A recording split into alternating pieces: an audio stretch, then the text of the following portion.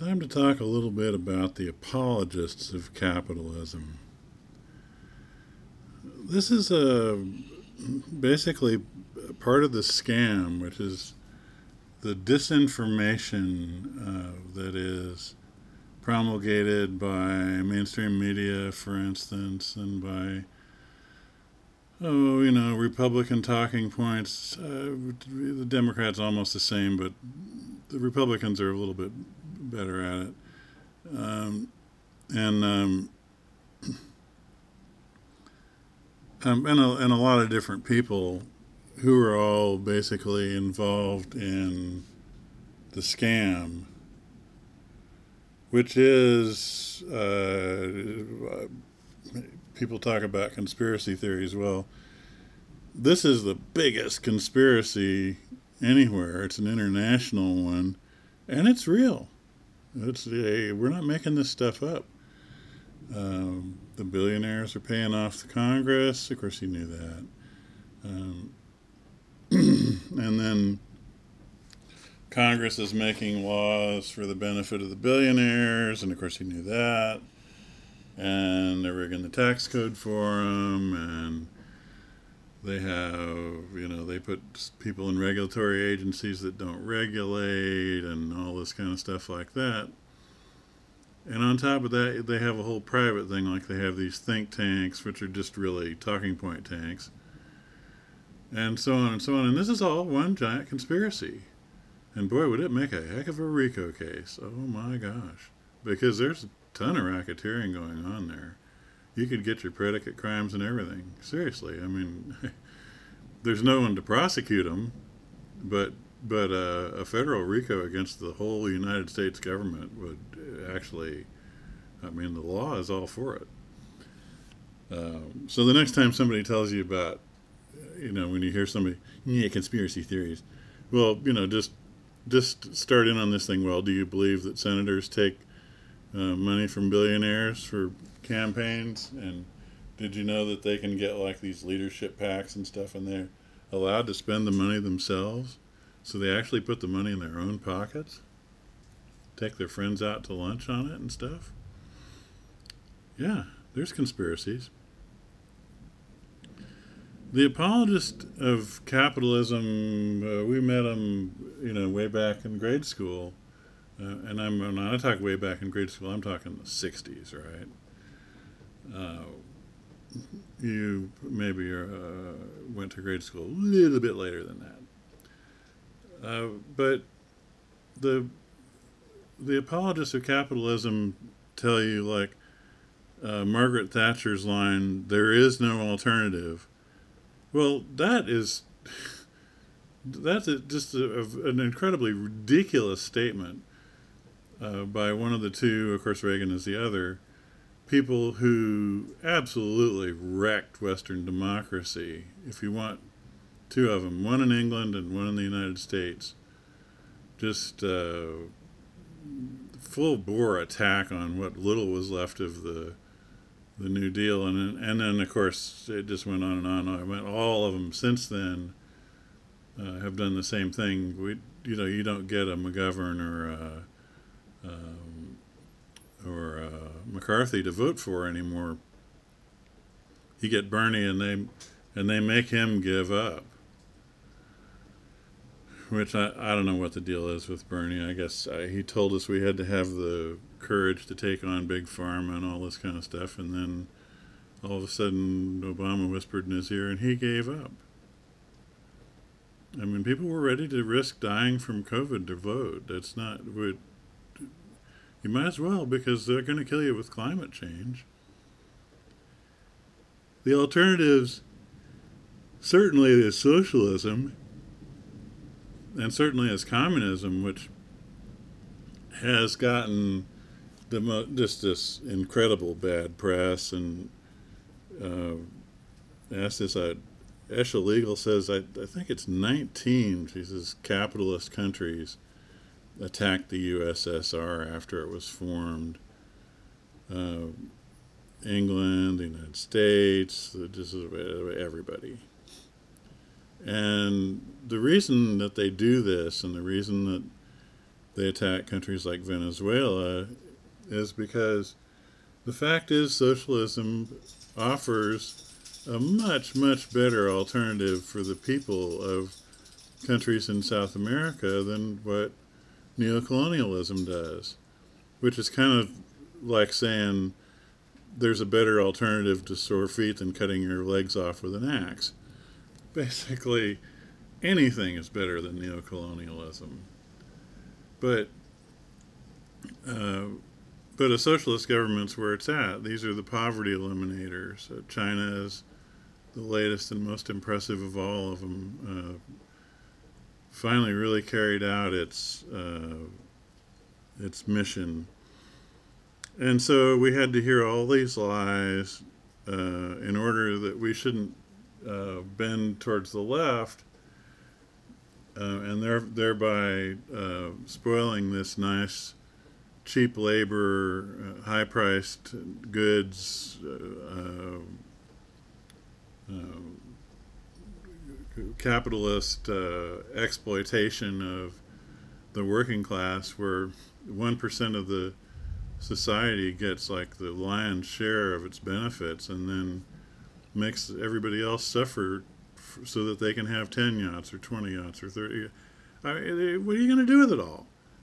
Why did the three biggest billionaires, why did they get, and parallel to that, why did they even want another $1 trillion, which they got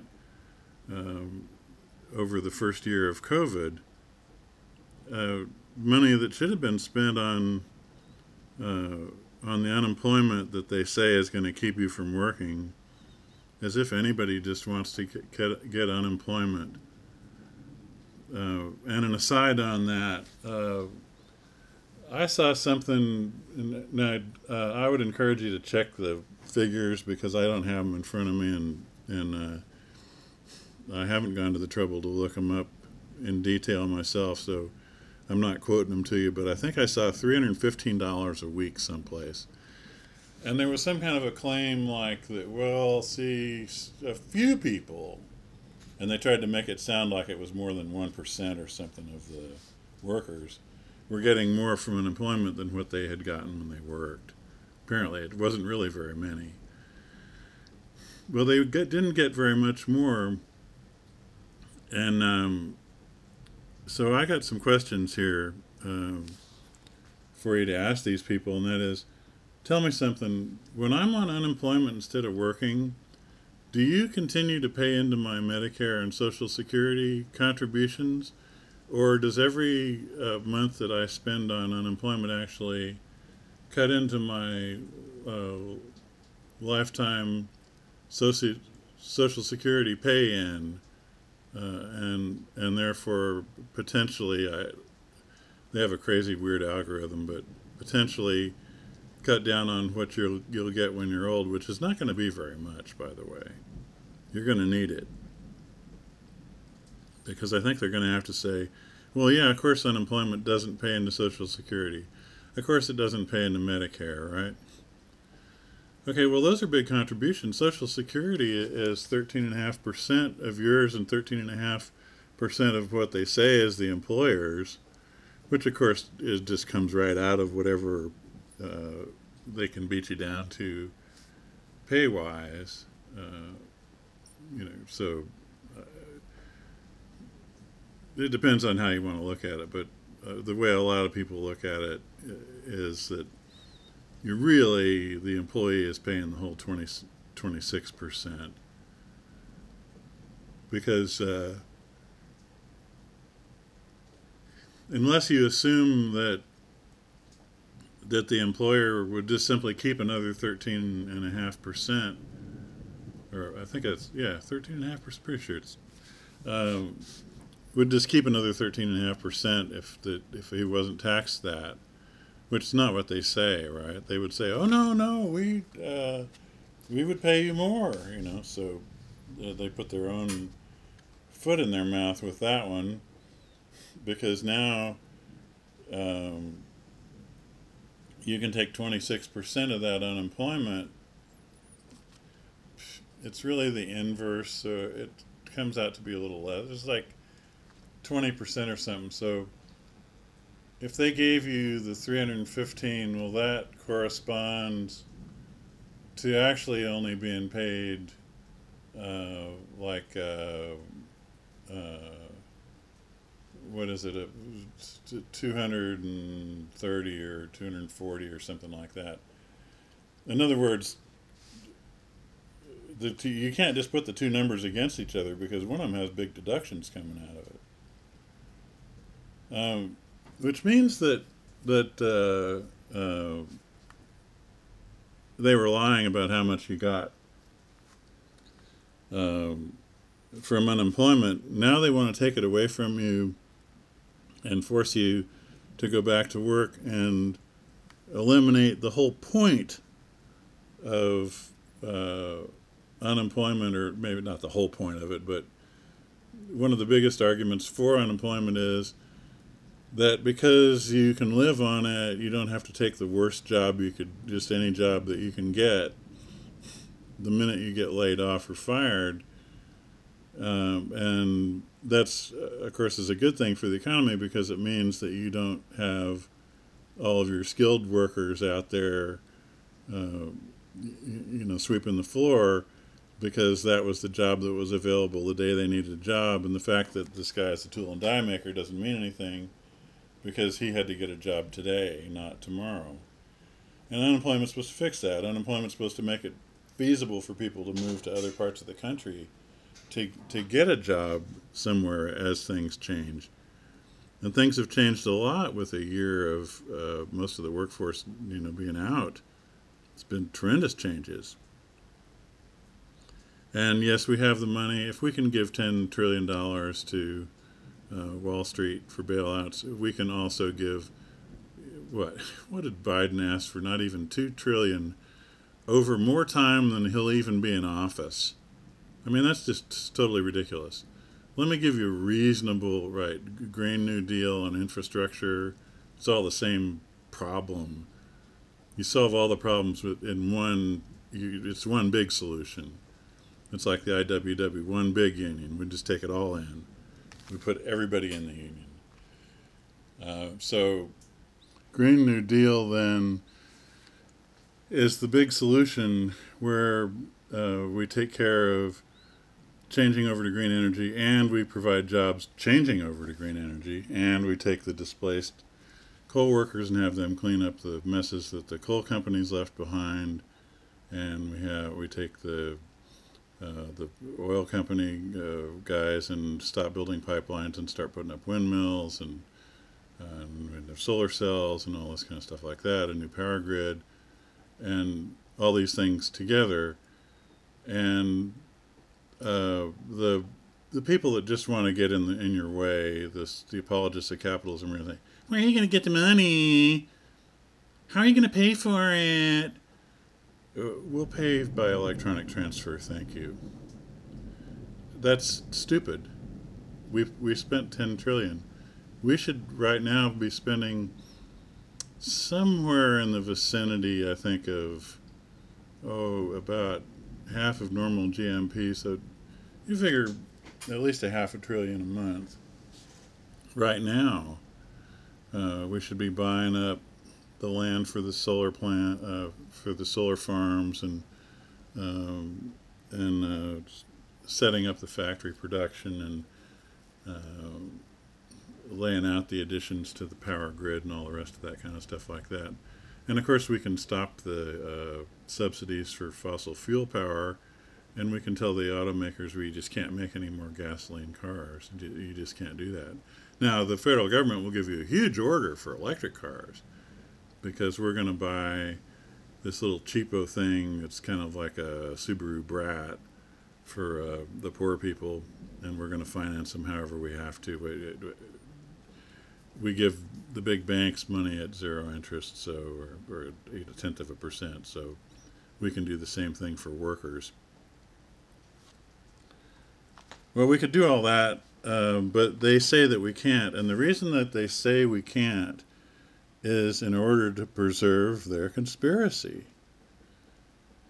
So where they're back to, um, you know, the well, even JFK ran on this missile gap where the Soviet Union supposedly had more missiles than us, which it never did. And then I remember really wondering when I was young, I say young, you know, like under about 25, why is there so many people in the world that don't like the United States? Well, because it's a repressive empire that murders people all over the place and overthrows your government and takes your resources without paying and enslaves your workers and you know, stuff like that. And it just, it's funny. Some people just don't like that kind of behavior, you know. Part of the propaganda says that capitalism is the most productive sort of economy that there is. Okay, let's just take a quick. I don't want to beat up on coal too much, but understand I'm not beating up on the miners. The miners are great. Love the miners. Definitely, I'm in solidarity with them. They better. We've got to find a job. I will be on the picket line with them, but not to reopen the mine, but to give them a job and let them give the American dream back to the workers. I want to see that before I die. Thank you very much. Coal is basically a con game in this sense. I read a case right when I first started in law school about a coal company, and it was like somebody or other versus, I think it was Peabody Coal. They contracted to dig a big pit on this guy's farm, and then when they got the coal out, they were supposed to fill it back in. When they got the coal out, they refused to fill it back in, and the court, in an act of prostitution, not adjudication, said that we had this economic efficiency argument, not based on anything, and there's no law in it, right? That said, well, it doesn't make sense because it's too expensive to fill the hole in, so the Peabody can just pay them for the damage to the farm. So, you know, the fact you didn't have to make a deal, but you made a deal, and the deal was supposed to end with you getting the family farm back, and it ended up with you not getting the family farm back ever, and it becoming just a polluted hole, big dirty hole full of dirty water with filthy black creeks and all that kind of stuff. Fact is, we have to clean up after the coal companies now. And it's just part of Green New Deal and saving the environment and all that stuff. We're going to just have to bite the bullet. No, we should certainly confiscate as much money from the coal companies as we can to pay for the damage that they unlawfully did. But you have to realize they don't have that much. And I'll give you another one too. And I think on some real back of the envelope calculating, which you can re-examine and see. My off-the-cuff guess is that by the time you take what used to be a coal mine and totally reclaim it, clean up the creeks and get all the garbage out of them, fill the holes back, grade everything out, replant it, and all the rest of that kind of stuff, it's going to end up costing more than what they got for the coal they took out. Now, it doesn't matter if that's right or not, but it could be. It could be right. And even if it's not, those things are what in economics they call externalities, which is where the company is not required to pay for dumping their trash in the neighbor's yard, and so they economize by dumping their trash in the neighbor's yard. And then somebody else has to clean it up. Their profit could be less than the cost of cleaning up the trash heap. Okay, but they can still, it's still part of GNP, and so is cleaning up the trash heap. So you do something where you actually produce a negative amount. That is, you produce $1 billion worth of coal, but it takes $2 billion worth of digging and burying back, and that's at exploited labor prices, not at what the actual value of the labor is. So there isn't any gain at all. But on the capitalist companies' books, there is this enormous gain, and so they say, well, it's the most productive economic system ever. It doesn't produce anything. Here's another reason why this is the same the same thing going on in a little bit of a different way. You have bank overdraft fees, which are part of GNP, right? So they say that they created that money. The other thing on top of all of this is, let's look at the economy without money. And I'm going to come back to this in a later podcast, but it's one of my old techniques for seeing how things really are, is I say, okay, wait a sec, stop counting pennies and look at the picture, look at the real goods, look at the actual real economy, and ignore the money, which after all is just electronic transfers anyway. And see if that shows you something that you were missing in the distraction of counting all these pennies. And oh yeah, you're missing a lot. That is, when you say it's the most productive, you have to have a definition of productive.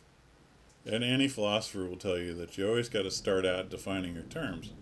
Okay, so what are your terms and how are we defining this? I would suggest that the purpose of any business is to further the interests of society. We permit people to have businesses. We allow people to go to the Secretary of State's office and create a corporation on payment of a fee and the filing of a few sheets of paper called bylaws and articles of incorporation. And that's basically the articles of incorporation is the how are we going to start this thing, and the bylaws or the constitution of the company. And they can be for any lawful purpose. In fact, bylaws often just say that. Which means that no, Milton Friedman is lying to you when he says that they have to pay profit to the shareholders. No, the shareholders don't have to do that. You can form a corporation which promises to never pay a dividend. Never, ever, ever pay a dividend. It says, no, we're just not going to do that. And I don't even mean a nonprofit. You could use a subchapter C corporation to do that if you wanted to. There's nothing illegal about it. And the stockholders would know what they were buying stock in. They can read the bylaws. Somebody says, let me see the prospectus, and they look at it and they say, this is weird. This company doesn't ever make a profit. No, it was founded for some other purpose. Okay, so what is the purpose then? Why does society allow businesses to be created? Well, one thing is we want Mom and Pa to be able to have a grocery store because they should have the freedom to do that. And that explains why we allow free enterprise. And basically anybody that wants to haul off the neighbor's trash for $20 or go and clean windows or have a vegetable stand or something like that, it's a good thing for society to just let people do that kind of stuff. Corporations, it's a little harder to see why they contribute to society, but it's clear that society having the choice of either permitting them or not permitting them certainly could just say, we don't think there's any use to them. They don't do anything that we want done, so we're not going to let you have one. Okay, so the purpose of a corporation is to offer to the people that want to form one, or any business entity, it doesn't have to be a corporation, is to offer the people who want to form one the opportunity to do one, to create one if they wish, according to such laws and regulations and everything as society finds necessary to make it a contribution to society rather than a detriment to it. And of course that's, well, Wall Street is a detriment to it. So we've got half of our economy nowadays, which is just an evil parasite.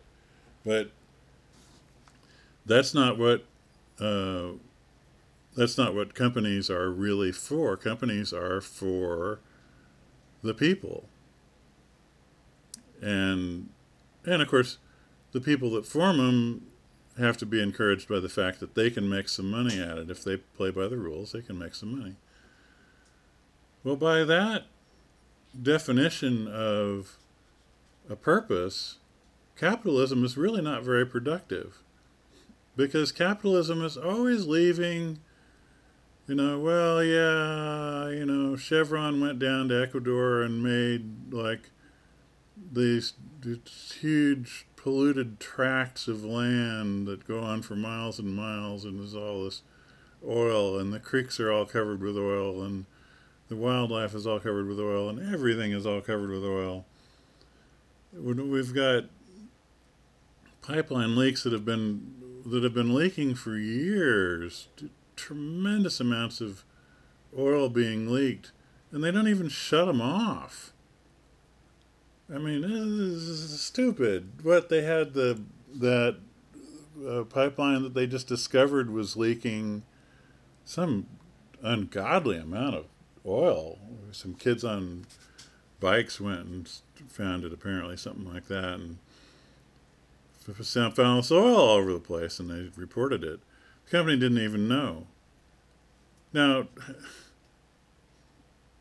that's what they say, okay, but if you ever worked in the oil field, you would know that, for instance, okay, offshore, if you have like 6 different companies with production platforms that all pump into the same pipe, how in the heck do they know how much of that oil belongs to who when it arrives at the shore at the that big Gulf of Mexico, what do they call it, the loop, where the super tankers pull up to these kind of dock-like things that are way out in the Gulf, because the super tankers draw so much water they can't come anywhere near the shore.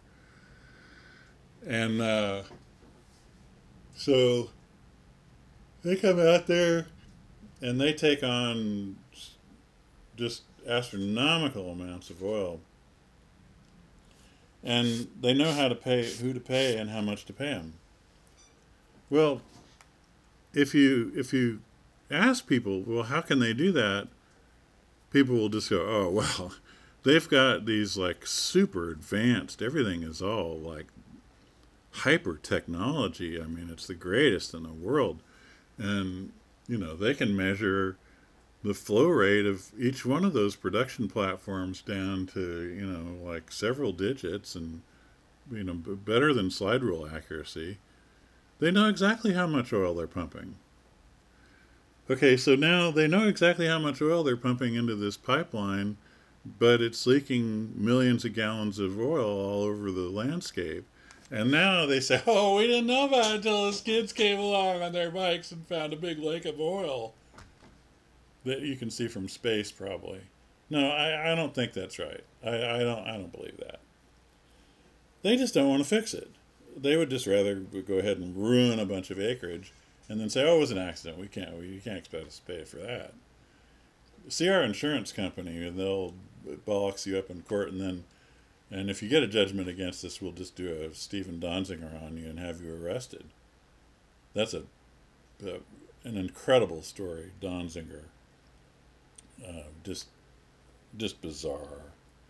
Okay, he got a huge Ecuadorian judgment against Chevron, and then they got a federal judge to just lock him up for contempt, and it's like there's no due process involved. They just do it. And Donziger is just sitting there with this thing around his ankle and can't do nothing. And it's on the alternative media, but you're not going to see it on CNN or MSNBC. I'll guarantee you that one. Donzinger is the guy's name, and he's on Twitter. If you want to message him, and you can donate to his defense if you got any money. If anybody does. Of course, the people that are trying to get him have certainly got money. Well, so then this most efficient of economic systems is not really so efficient at all. It's only efficient as measured by the income statements of the company itself. From within our little box here, this is profitable. Chaos reigns outside. Other people are losing incredible amounts of money and their lives, and we go, these. If you heard of the scandals, if you don't listen to alternative media, you don't hear anything. But there was a bunch of business about these, like Volkswagen, I think, and I don't know what, BMW, I think it was. A bunch of these companies created firmware for their cars that turns back a result that says they're not polluting when they actually are. In other words, they fake the pollution results on the per car basis. So you're driving around in your car and you say, "Hey car, are you polluting?" And it says, "Oh no, not me." And in fact, it doesn't even come close to meeting the standard. And of course, after making $100 billion on it, they'll probably be fined 50 or 60 million. There's a kind of a standard rule.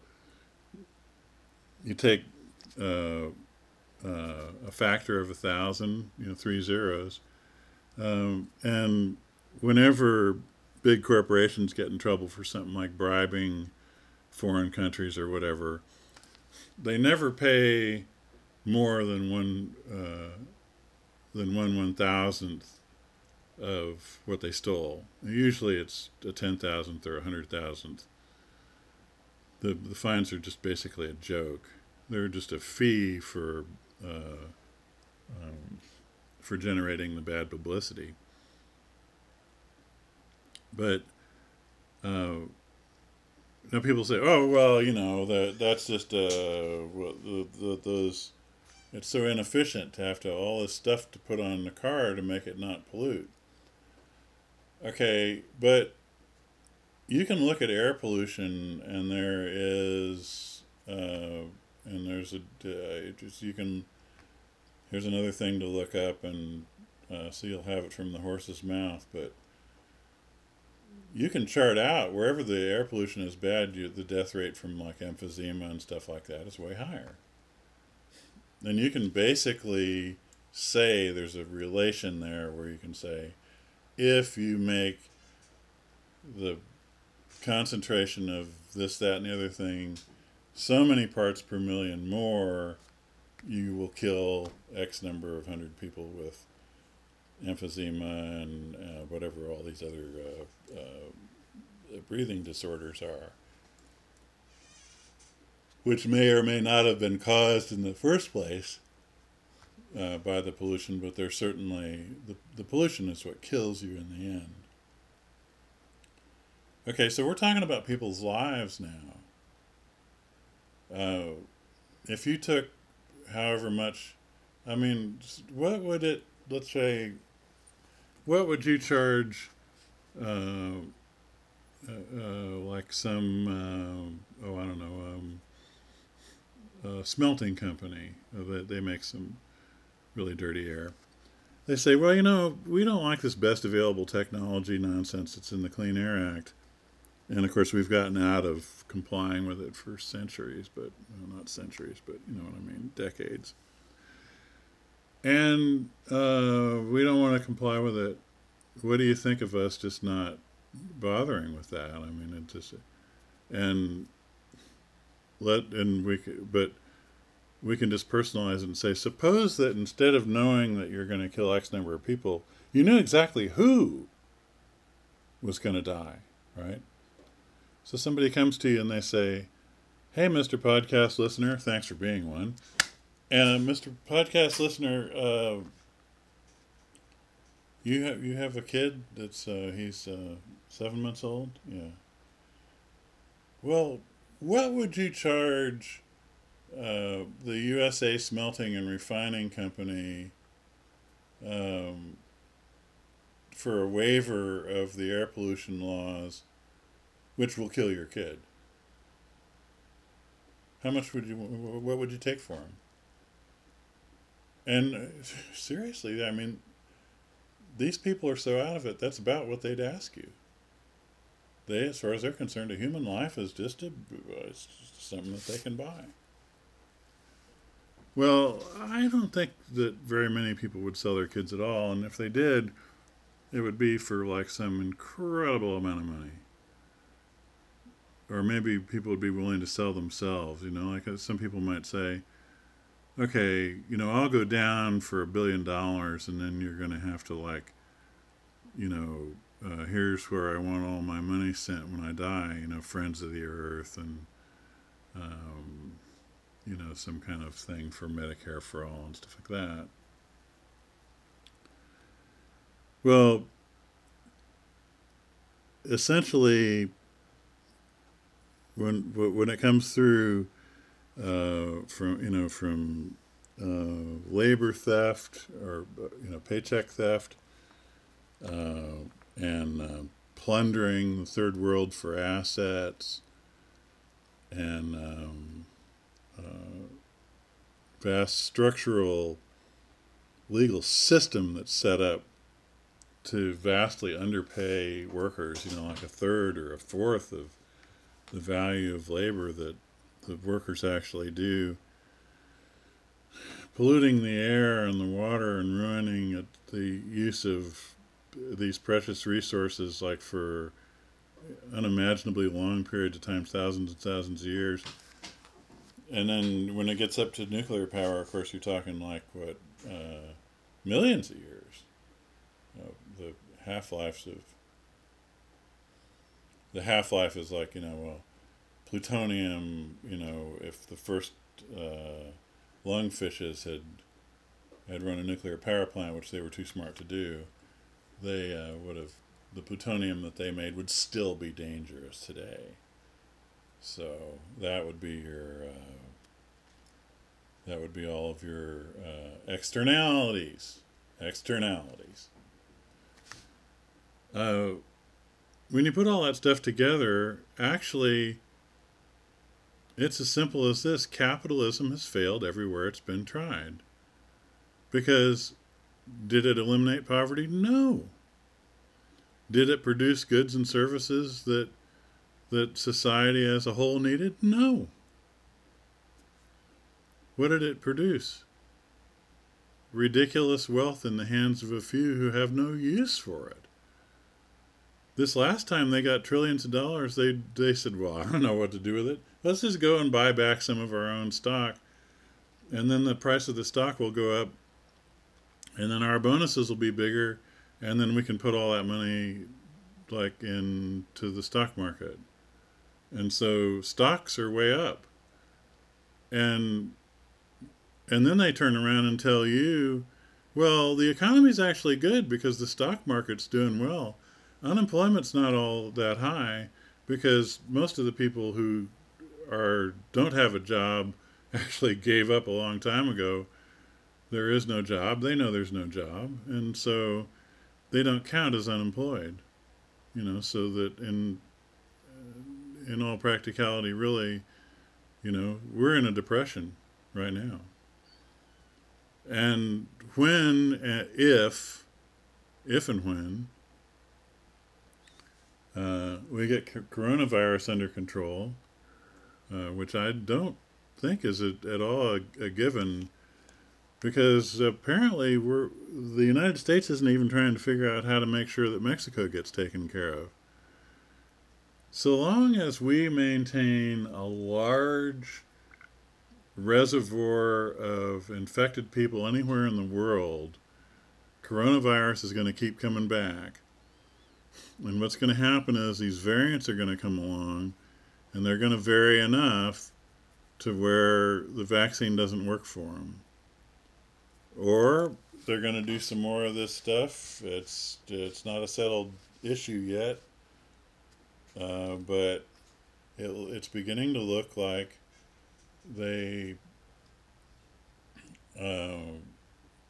this thing called what is it? Not enhancement of function, something, change of function, where you mess with a virus and you actually make it worse, and then that teaches you how to deal with the next pandemic. If something like that comes along, you already know. But the problem is if you spill some. And it looks like there's a good chance that it did get spilled in Wuhan, and if it did, Dr. Fauci and some of his best buddies are all implicated in this something of function business. So the very people who have now been detailed to tell us how coronavirus started out are the same ones who are like basically the chief suspects that they may have been the ones that caused it. So that's capitalism. There's a lot of money in grants from the federal government going into all these kinds of research, like the virus research, and those are all increasing GNP, and they're all part of the amazing engine of capitalism that creates all this wealth, but it's just wealth that almost no one has access to use. Isn't that nice?